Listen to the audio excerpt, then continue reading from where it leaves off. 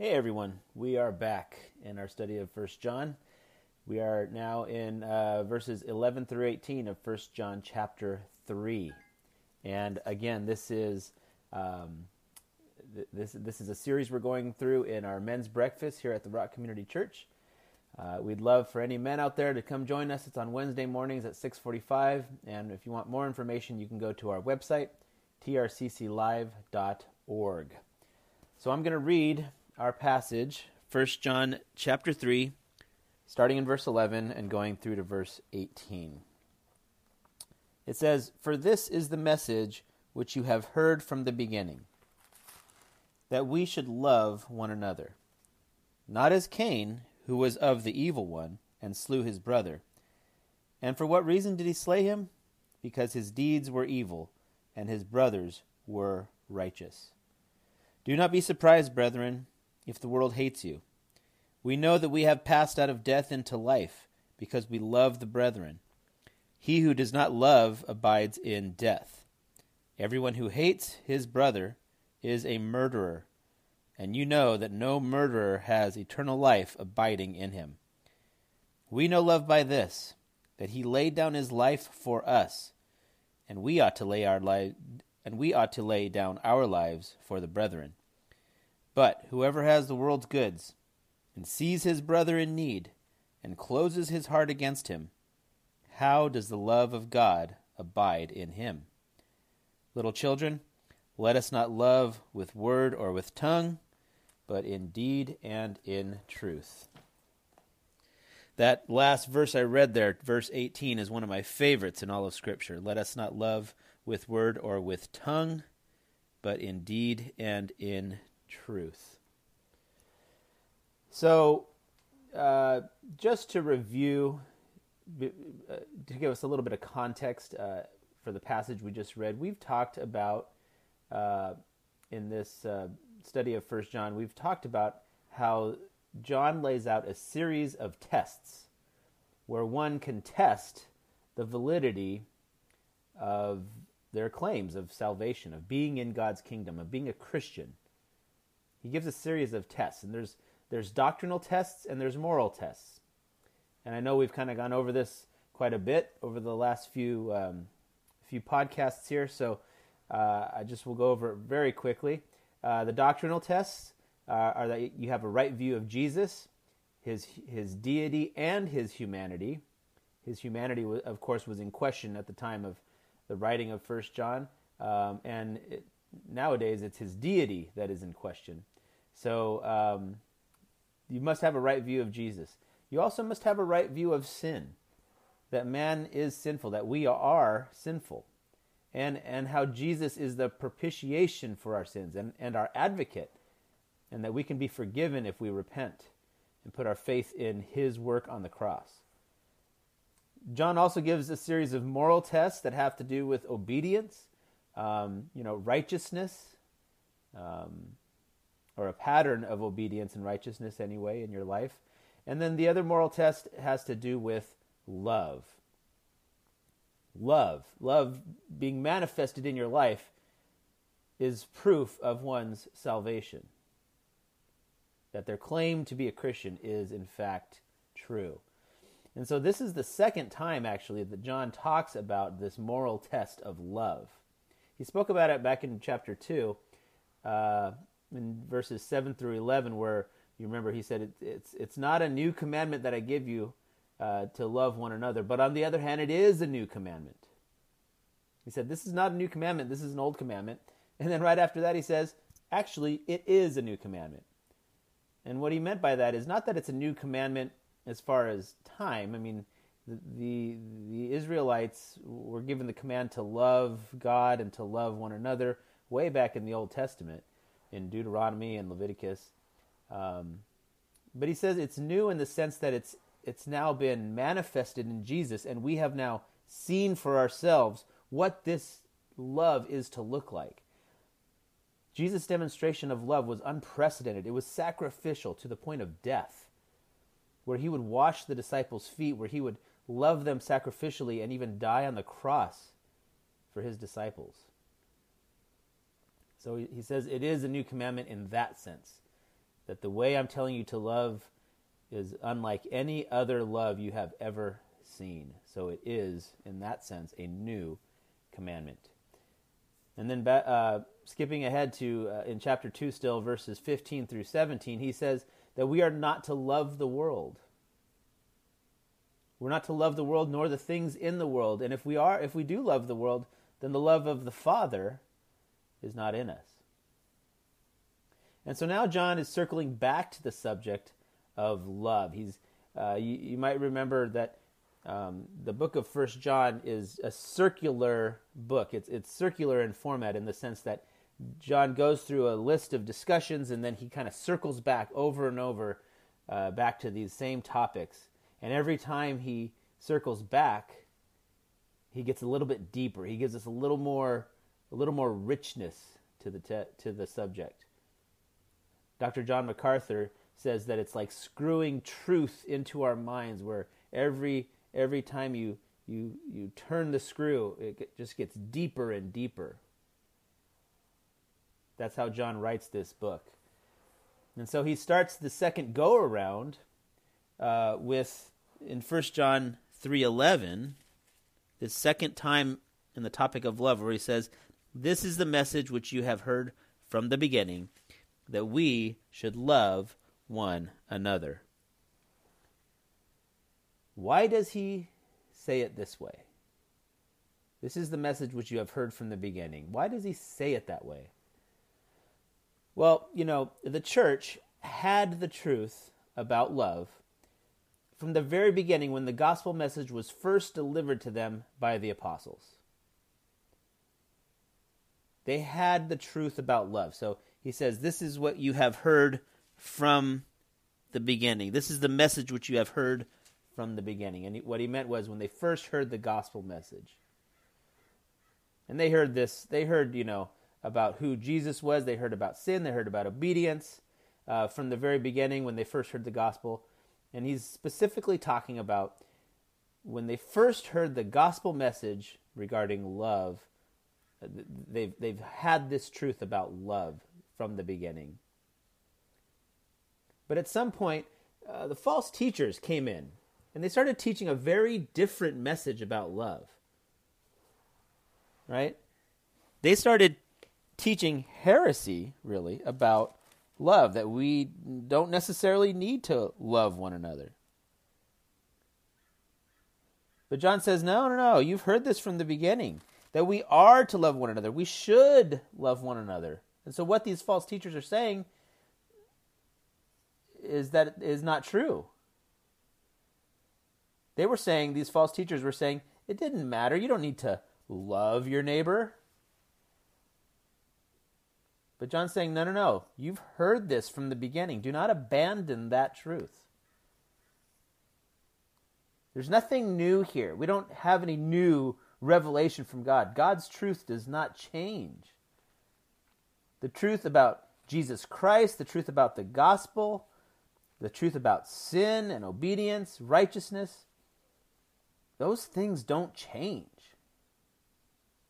And neither does the truth about love change. These things are the same as they've always been. Nothing has changed. God is the same yesterday, today, and tomorrow. Don't abandon the truth, he's saying.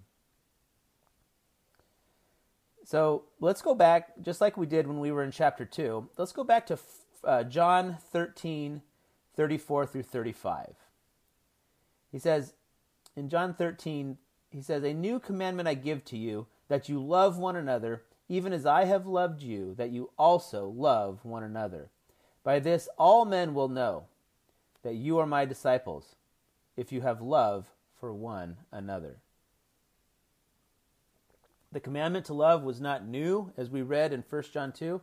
It's an old commandment that goes back to the Old Testament, but it had a newness to it in the sense that Jesus is saying that we should love one another, quote, "even as I have loved you." As Jesus has loved us, that's how we should love one another.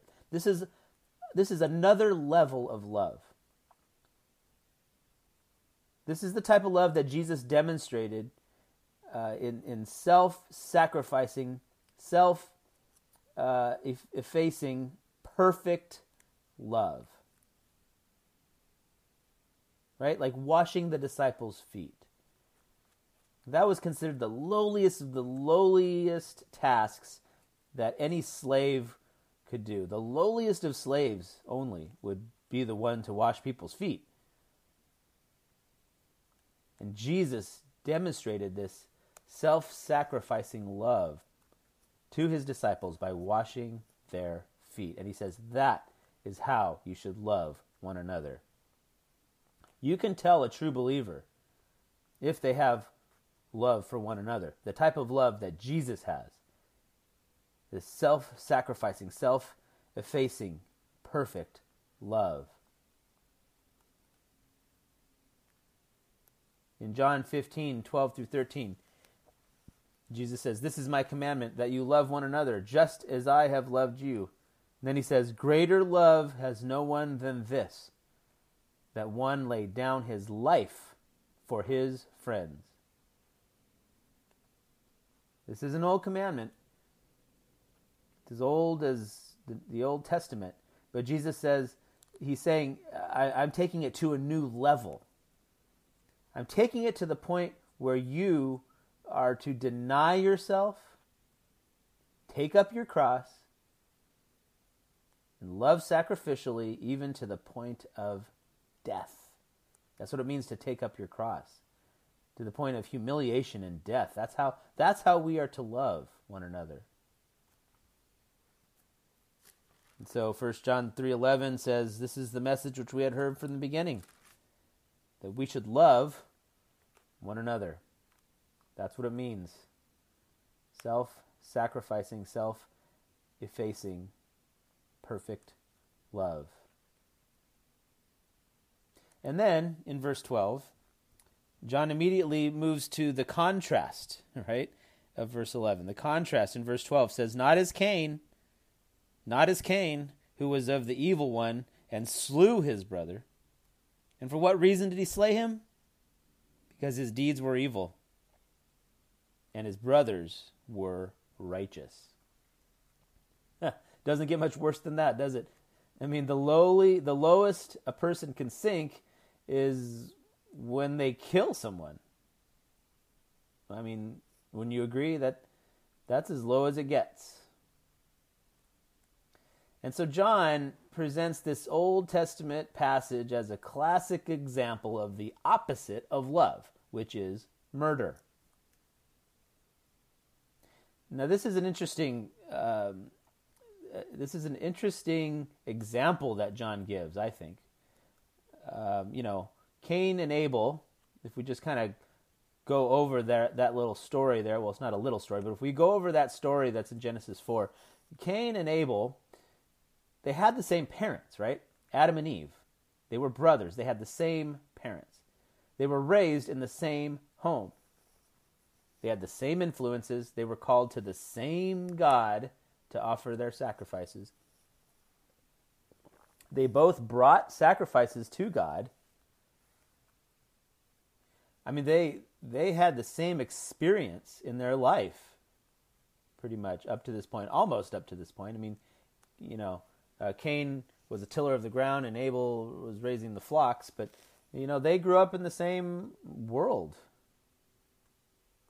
And another interesting thing is that Cain is never presented as an atheist. He's never presented as someone who doesn't believe in God or who doesn't have any kind of experience with God.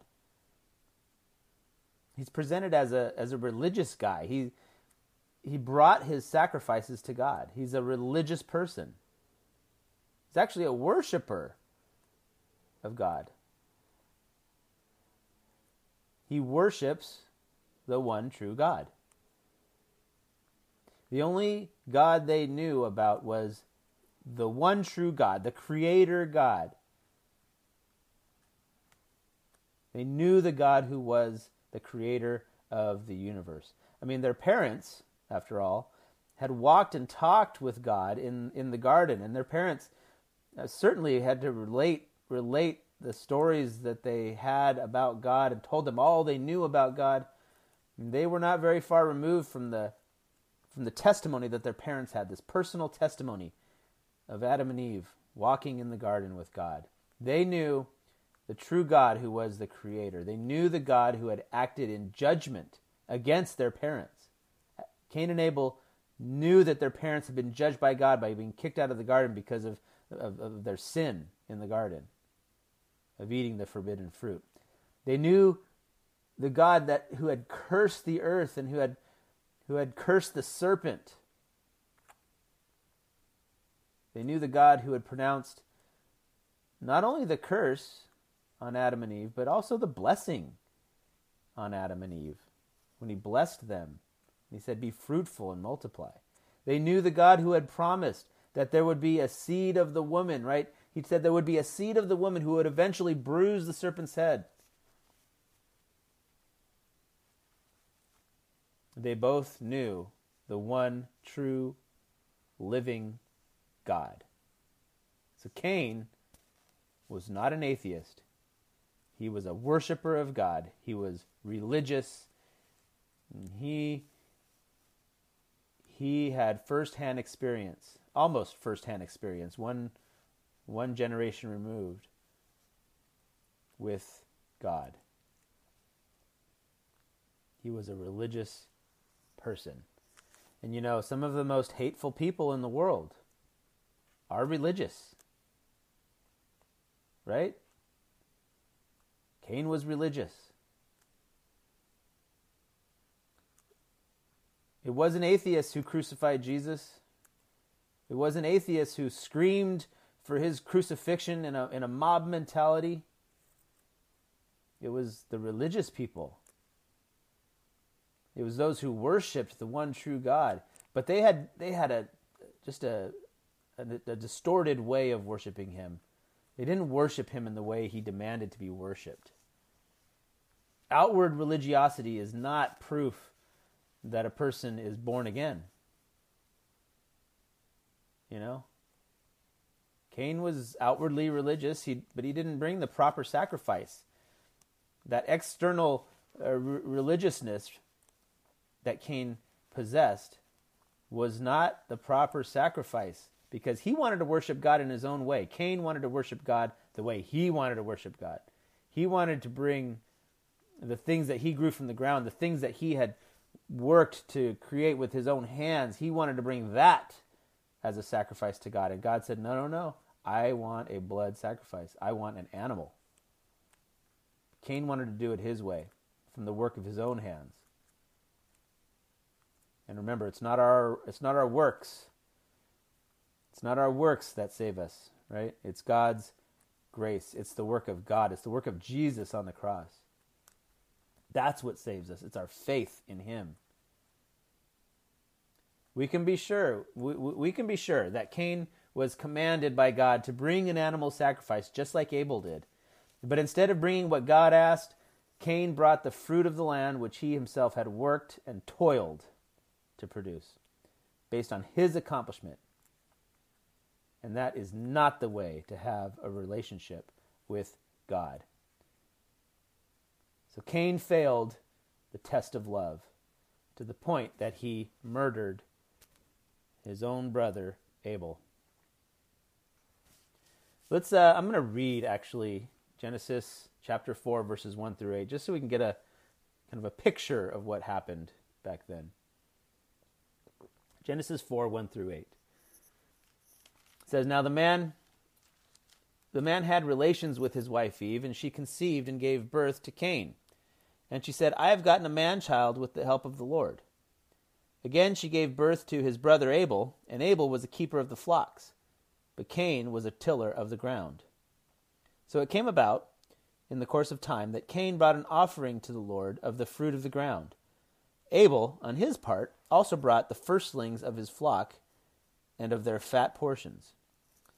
And the Lord had regard for Abel and his offering, but for Cain and for his offering he had no regard. So Cain became very angry, and his countenance fell. Then the Lord said to Cain, Why are you angry? And why has your countenance fallen?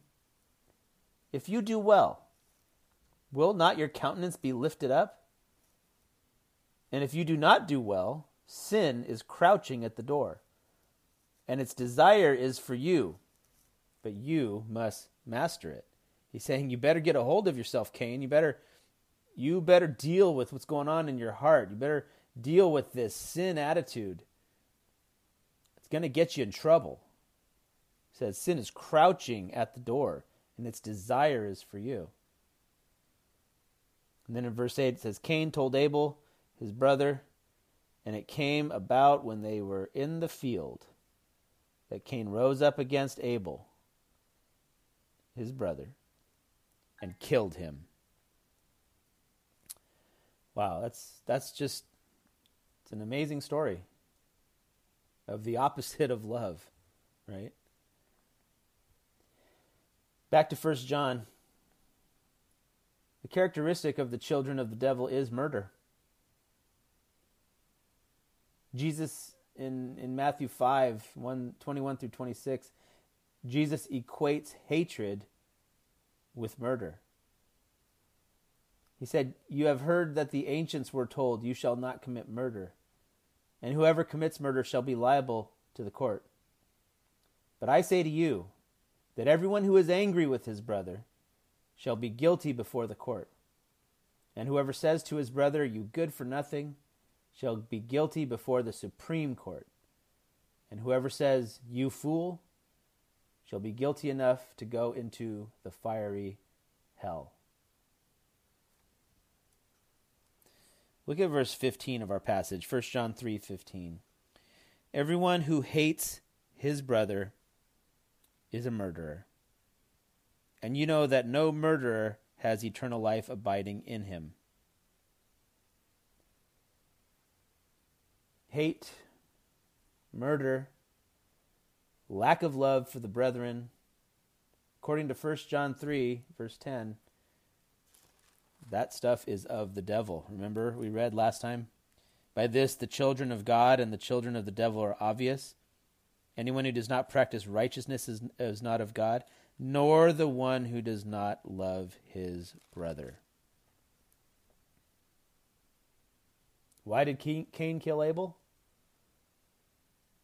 Because, as we read in verse 12, because his deeds were evil and his brothers were righteous. Because Cain was of the evil one and his deeds were evil. And this is how we know who is of God and who is of the devil. If we hate our brother, the brethren, right? Fellow Christians. If we have a lack of love for other believers or even other people, really, we're of the devil. So my question that I ask myself is, how am I doing with this? And I ask you the same thing. How are you doing with this? When someone sins against us, especially if it's someone in the church, because that does happen. It happens quite a bit. I mean, we're a group of sinners. Of course we're going to sin against each other. I mean, ultimately and truly, we're sinning against God. But when we sin to where we hurt someone in some way, whether it's emotionally or financially or physically even. And so when someone sins against us, do we hate them? Do we hate them or do we love them? You know, Jesus said, love your enemies. Jesus said to love like he loves, and Jesus loves his enemies. Did you know that Jesus loved you when you were his enemy? At some point, all of us, even if we've been saved since we were 5 years old, at some point, we were all enemies of God. And God loved us enough to die for us while we were enemies, while we were yet sinners, it says in Romans.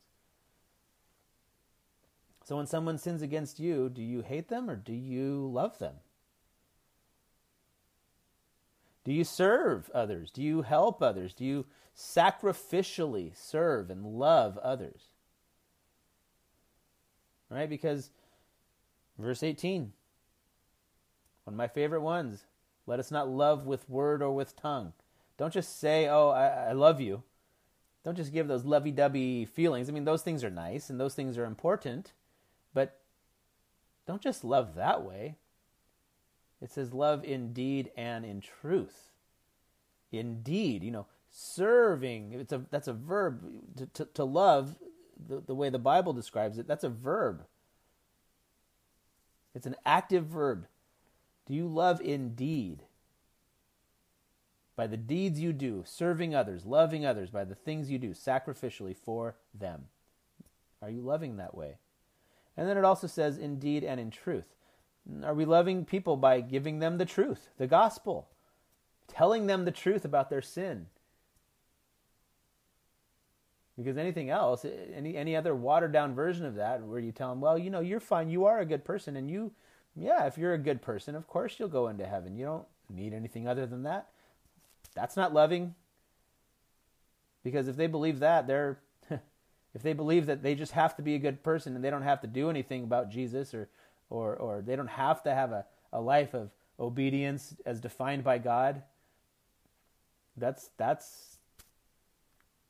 a path to eternal punishment if they believe that. And so we love them when we tell them, no, you are a sinner. We say it lovingly and gently and respectfully, but we need to open people's eyes that they are sinful, deserving of eternal punishment. But God sent his Son to live that perfect, sinless life in their place and take the punishment that they deserve so that they could have eternal life with him in heaven. That is the truth, and giving them that truth is love. Especially when you consider that you could be sacrificing a relationship, a friendship, a family relationship. You could be sacrificing that by giving them that truth.